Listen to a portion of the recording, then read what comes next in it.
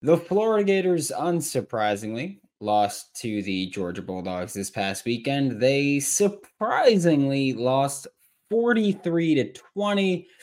We're going to talk about that here on Locked On Gators. You are Locked On Gators, your daily podcast on the Florida Gators. Part of the Locked On Podcast Network, your team every day.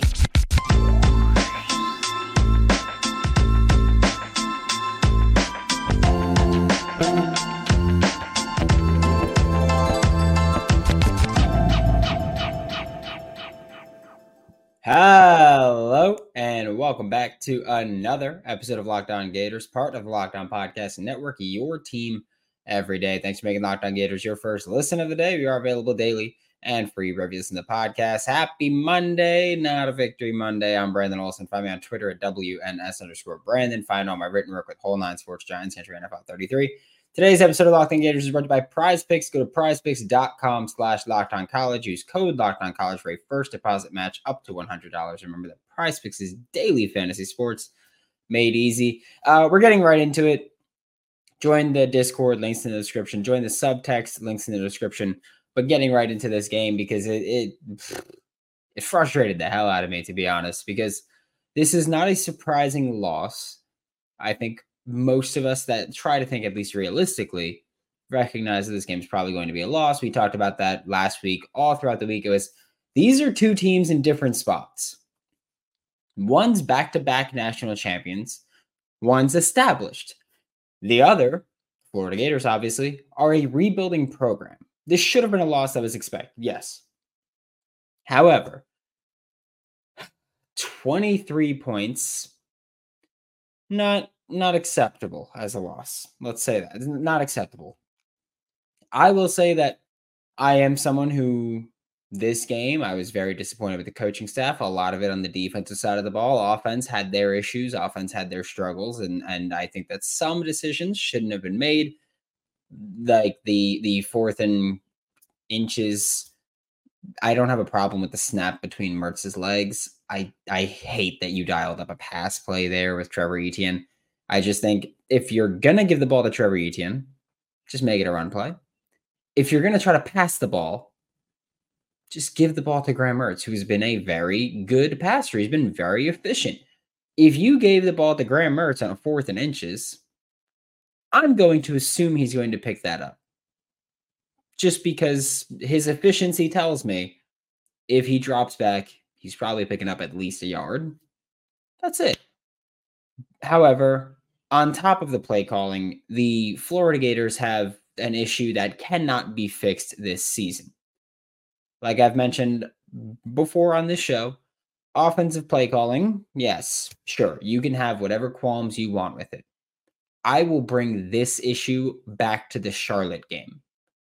Because regardless of your offensive play calling, regardless of what you want to do, it will be destroyed by bad offensive line play. And yes, right now the Florida Gators do have a combination of the two, of bad offensive line play and play calling that is suspect at times. And again, this is not a knock on the scheme. The scheme is fine. When you talk about just the brunt of it, the wide zone style, I don't have an issue with the condensed sets. I know that I don't know how to pronounce his last name, Cole Kubelik. I see him on Twitter. He does his like breakdowns every week. Not gonna pretend that I watch like main media. I think it's with SEC Network. He mentioned, the condensed sets. I don't really get. I understand them. I don't think that Florida's working them properly, but I understand condensed sets and the purpose of them. And obviously, he also understands them. I think his point is just like it's not working with Florida right now. But again, nothing really is. But Florida's got a combination of the both, where play calling, suspect at times. Again, the concepts are fine. I have no issue with that. It's just weird when they choose to dial up risks and when not to. I don't get it. But the issue that can't be fixed is your offensive line play. I think that you just don't have a good enough offensive line right now. I don't think your personnel on the O-line are good enough to hold this. And that sucks to say, but it's also very frustrating because I feel like when you look at this offensive line, there are options to try and fix it. There are options to try and fix it. Micah Mazuka against Georgia played arguably his best game of the season. Richie Leonard also had a pretty good game. The guards did a good job. Okay. Kingsley Aguakin until he got hurt. Jake Slaughter. And when they were, whoever was in that center, they did all right. Austin Barber played a better game than usual. Damian George had an absolutely dreadful performance. And there's no other way to put that. Like, he's had rough games. This was one of his roughest. And again, that's saying a lot. But like, you look at Damian George allowed 4 pressures. According to PFF, Damian George allowed 4 pressures. Florida's O-line only allowed 8. This was not like this is a lot of this was just bad. It was just bad by Damian George there. Like I said, Micah Mazuka, Richie Leonard, great performances. I liked what they did, both pass blocking and run blocking. Fine jobs. Damian George, absolutely dreadful performance in pass pro. Austin Barber, again, he's had a rough year. This was one of his better games, especially when you consider that he's playing against Georgia, because Austin Barber, he struggled against some lesser competition. So when you look at, all right, well, he played against Georgia and he played a better game this year, then that's good, especially when he was the one that was like, well, they got to come through us or whatever. They got to come play us, whatever it was that he said, which I don't care for I don't care that he talked trash. Like, that's what you should expect that. But this is, you have options. Again, at right tackle specifically, you can put Lindell Hudson, you can put Cameron Waits. You have 2 options that you can try to replace the weak link of the offensive line, because an offensive line is only as good as its weakest link. Genuinely, we talk about this countless times this offseason. We talked about this. I mean, every week I feel like I'm having this conversation on this show where I have to sit here and I have to say, offensive line play is more about the units than the individual. You have to work well as a unit in order to be a good offensive line. This offensive line unit is not working well as a unit. Whether you're talking about Kingsley or Jake Slaughter at center, it's not that. And I bring that up because this was a thing where I was like, hey, maybe with Kingsley Aguakin coming back, having that veteran leadership, maybe he helps elevate the rest of the line play. No. And again, that's not a knock on Kingsley. That's not a knock on Jake Slaughter.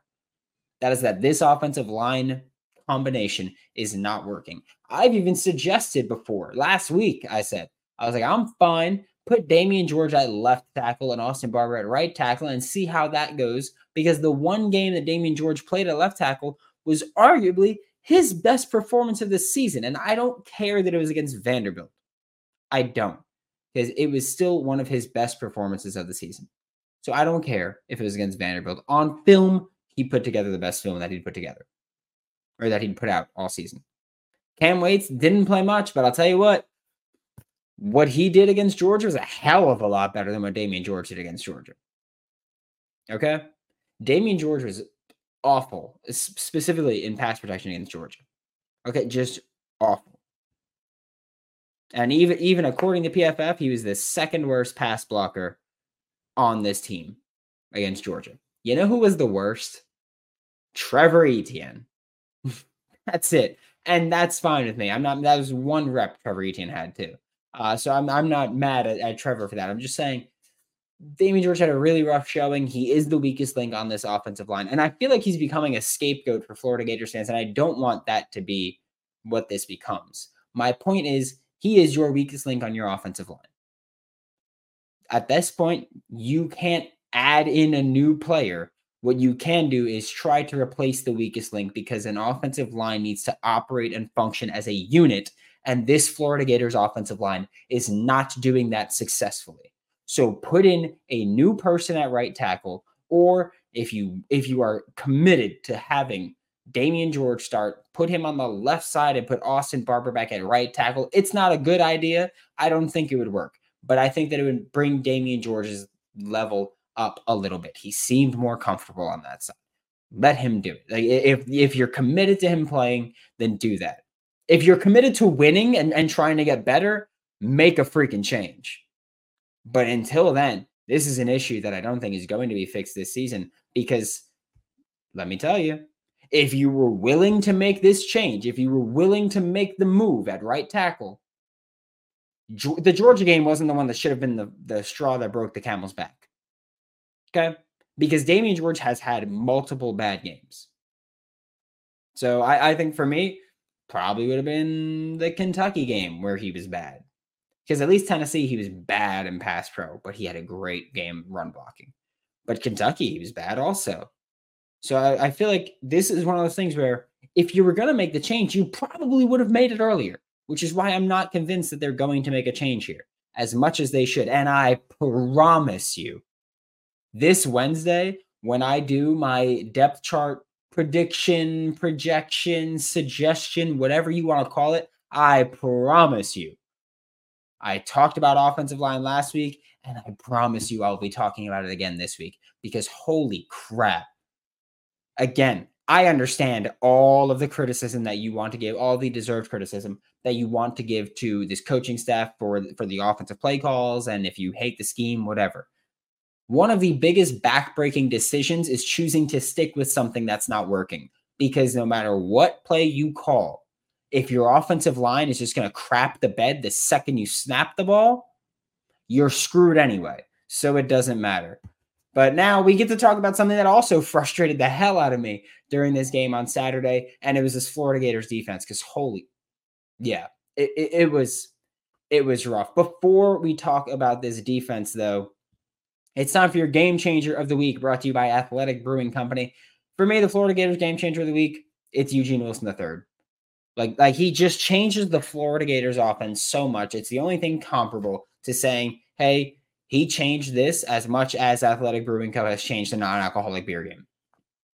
Like Florida's offense, when Eugene Wilson III is healthy, so much better. I would love it if he got to play actually receiver and not gadget every single play, but I digress. But Athletic Brewing makes non-alcoholic beers that actually taste good. Find Athletic Brewing Co.'s non-alcoholic brews at a store near you or buy online at athleticbrewing.com. First-time customers, use code LOCKEDON, that's LOCKEDON with no spaces, to get 15% off your first online order at athleticbrewing.com. Exclusions and conditions apply. Athletic Brewing Company is fit for all times.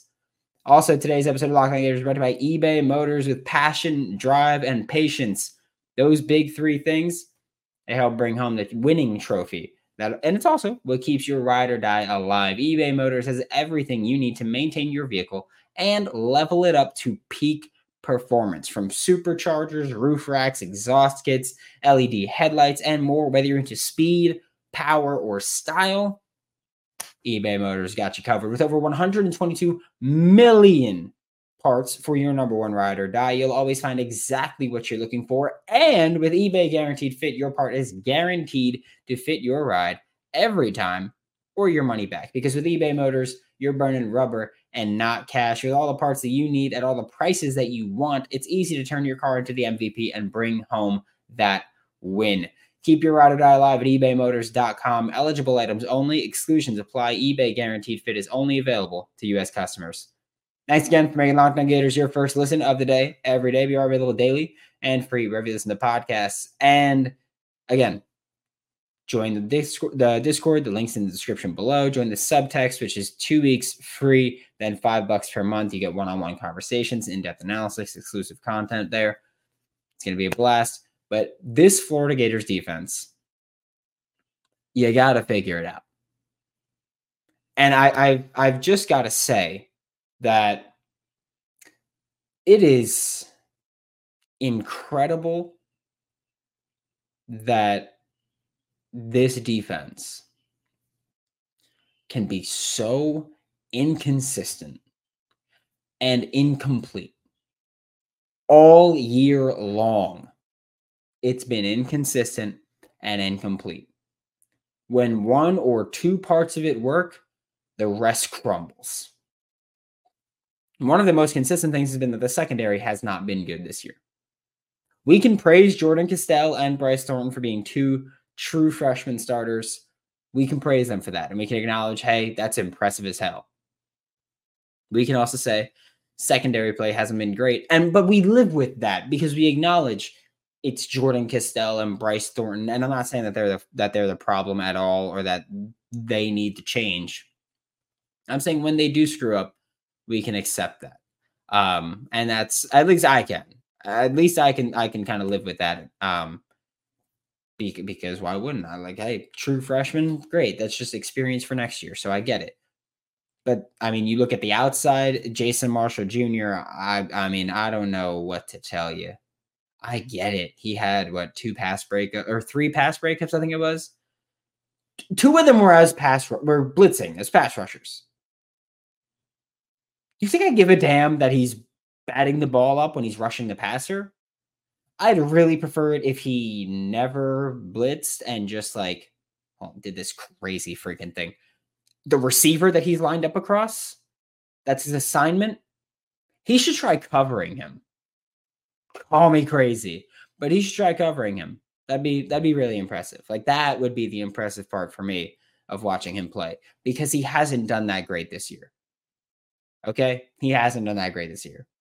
And I realize, again, like, I hate being openly very critical of people, but like there's some players on this team who just have not been good enough, especially when you consider their expectations.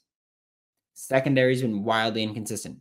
Jalen Kimber had a terrible game this past week, and I understand that a lot of Florida Gators fans aren't big fans of his for one reason or another. I will continue to say, for all the frustration that he may give you, or like I know that, yes, this secondary frustrates me. I will live with what Jalen Kimber does as opposed to what Jason Marshall does, because at least Jalen Kimber is generally near his matchup. I will say that. Also, by the way, I know that I have a bit of a reputation of a Princely Uman fan or apologist, whatever you want to call it. And I know, correct, yes, pressure was not there. But you can't sit here and tell me that he didn't ball out as a run defender. You just can't sit there and tell me that at all. Because he did. It's just a fact. Princely Uman played his best game of run defense that he's ever played. I don't just mean, oh yeah, he did all right. I mean his best run defense game that he has ever in his life, probably including high school, played. Because when you look at what Princely did, again, in run defense this week, on film, constantly there. You want to look at the analytics behind things? Okay. Princely had 10 solo tackles. 10 solo tackles. He's got 21 on the year. Half of them came against Georgia. He's got 9 run stops. 9 in that game. 9. You know what a run stop is? A run stop is a tackle of 3 or less. He did that 9 times against Georgia. Hell of a performance. Now I have to get to what so frustrating with this game defensively. I know that it only happened a few times, but it just drove me absolutely mad. I don't understand, and they've done this multiple weeks. I don't understand having Princely Uman line up off ball multiple times and dropping him into coverage from there. I just don't get it. I got it against Tennessee because it was just going with the motion. I get that. But with this game against Georgia, Princely was lining up 5 yards off the line of scrimmage, outside the right tackle, splitting the difference between the right tackle and the slot receiver. And he's lining up over there. And he's dropping back. And he's playing off-ball linebacker. He's playing inside linebacker there. And I just don't get it. I understand because every time I'm like, oh, I don't get this. People are just like, edge rushers drop into coverage. That's what football is. Yeah, I freaking get it, buddy. My issue is I understand edge rushers will drop into coverage. Lining him up as a strong safety, lining him up at strong safety and dropping him into coverage makes no sense.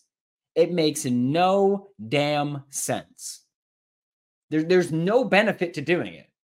Because if you line him up 5 yards off the line of scrimmage and completely out of the tackle box, guess what? You have to drop him in coverage at that point, right? Because, I mean, if you're going to make him rush the passer, you might as well put him on the line.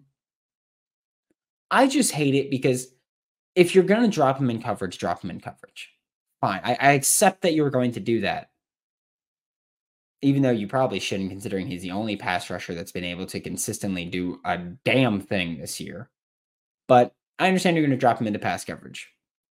Keep him on the edge so that he's at least a threat for the offensive line to worry about.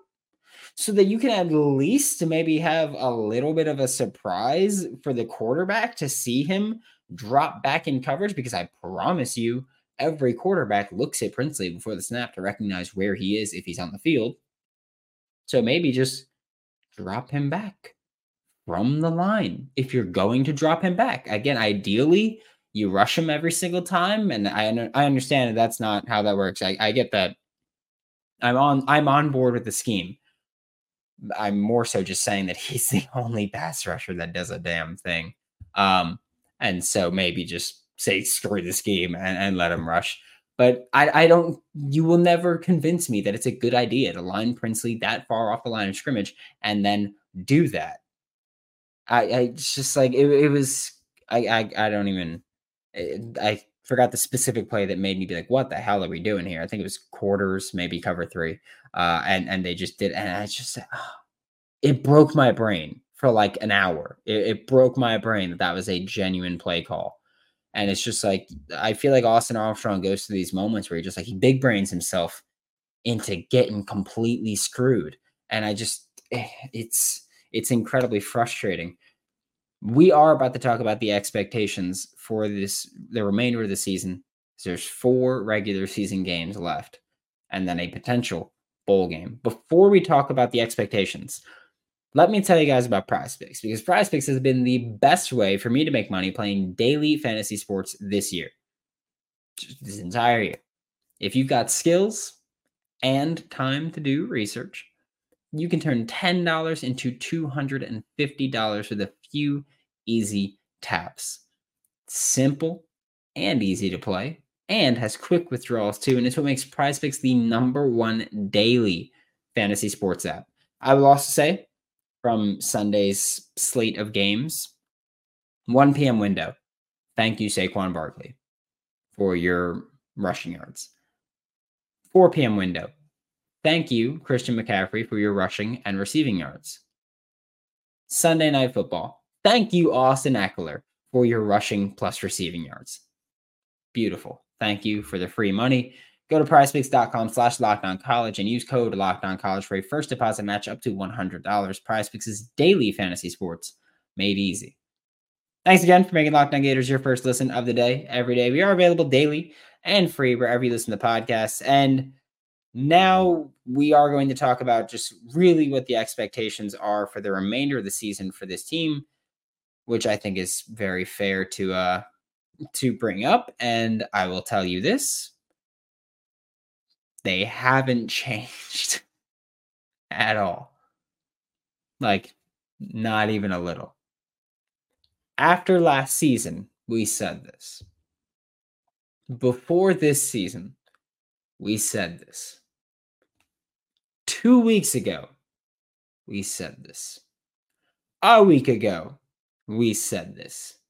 Today, October 30th, 2023, Halloween Eve, we're saying this. The realistic expectation for the 2023 Florida Gators has always been to be bowl eligible this year. You look at any piece of media, the realistic expectation should have been to be bowl eligible. You look at any piece of media that I've been involved in, and whether we've gone game by game or whether we've gone the entire season just generally, the goal has always been, or my answer has always been, if you are bowl eligible, this is a good season. Like bowl eligible, good recruiting class, successful season. The product on field at times has been dog crap, to be honest. However, I feel like even when it's been bad, it hasn't been as bad as we saw some games last year, specifically on the offensive side of the ball. Because there were times last year where the offense was just, and no other way to describe it.